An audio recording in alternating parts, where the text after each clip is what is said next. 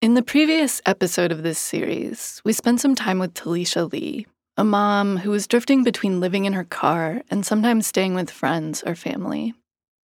In that story, when Talisha finally started trying to get some help getting into housing or shelter, she began by calling 211.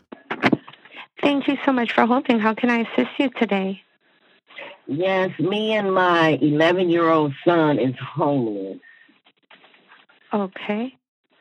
I heard a lot about 211 doing this reporting, not just from Talisha, who called a bunch of times, but from everyone, from homeless people and service providers and advocates.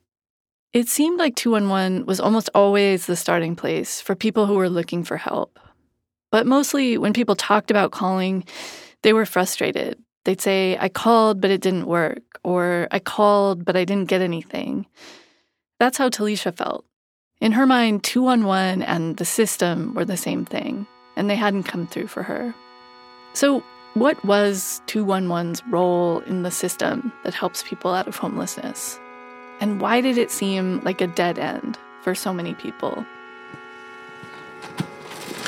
Hi, good morning. Hi, I'm Katie Mingle. I'm a reporter that's here to... Oh, that's right, Katie. Yeah. How are you doing, Katie? Good. At the beginning of March, right before everything shut down for the pandemic, I paid a visit to the 211 call center.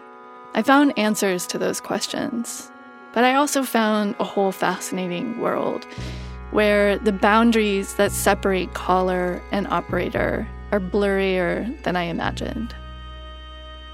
This is According to Need, Chapter 2.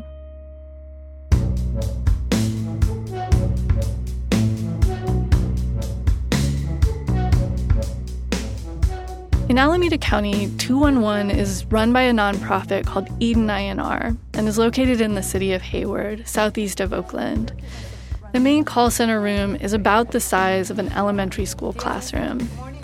It has brown carpet, fluorescent lighting, and nonprofit energy. Thanks for letting me sit in on your work today. I really appreciate it. There's a little coffee station and a mini fridge and 7 operators at desks, all wearing headsets. As the day goes on, there will be moments when they are all talking at once. You need to call them between 7, it's only at 7 p.m., Monday to Friday. Not all of the people who call 211 are homeless, but most of them are low income. It could be just having a crisis going on. You know, the ends are not meeting for this month. The ends are not going to meet for the next few months, or someone's had an injury on the job. That's an operator named Rashana Robinson.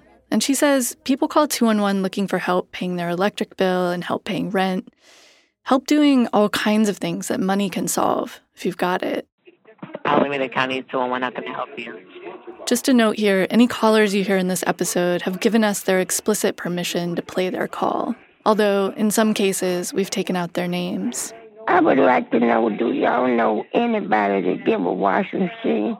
I'm 93 years old. One 93-year-old woman who called while I was there said last time she walked to the laundromat, she nearly fainted from exhaustion.